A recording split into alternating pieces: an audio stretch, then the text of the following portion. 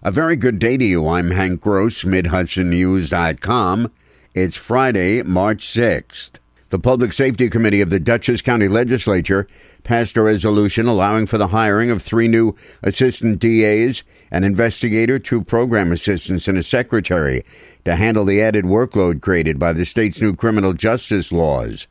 It's a direct result of the new discovery laws that became effective on January 1st of this year, says District Attorney William Grady. The overwhelming and unrealistic discovery demands that have been placed on all DAs by this new discovery legislation has made it virtually impossible to comply and at the same time administer justice in the same timely manner as we've done in the past.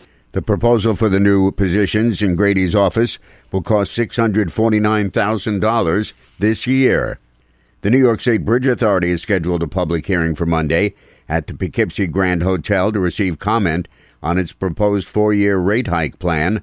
Under the schedule, the current $1.50 toll would increase to $1.75 in May, to $2 in May 2022, and $2.15 in May 2023. The Bridge Authority says the additional funds are needed to maintain the bridges in a state of good repair.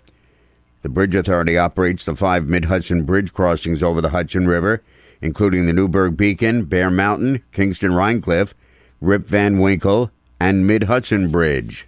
A Woodstock man was sentenced to 3 years of probation in connection with his 2019 conviction by a Town of Olive jury for 18 counts of failure to provide proper sustenance to animals. The Ulster County SPCA had responded to complaints of animal neglect beginning in April 2016, and following new complaints, a search warrant was executed at the home of 58-year-old Ben Gary Treisman of Woodstock. That's where officials seized 18 ducks, all in poor health. Injuries included bumblefoot, and several of the birds had large holes in their feet.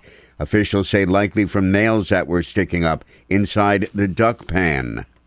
Speed bumps and digital speed reading displays are among the ideas being floated as a means to curb speeding in the city of Newburgh.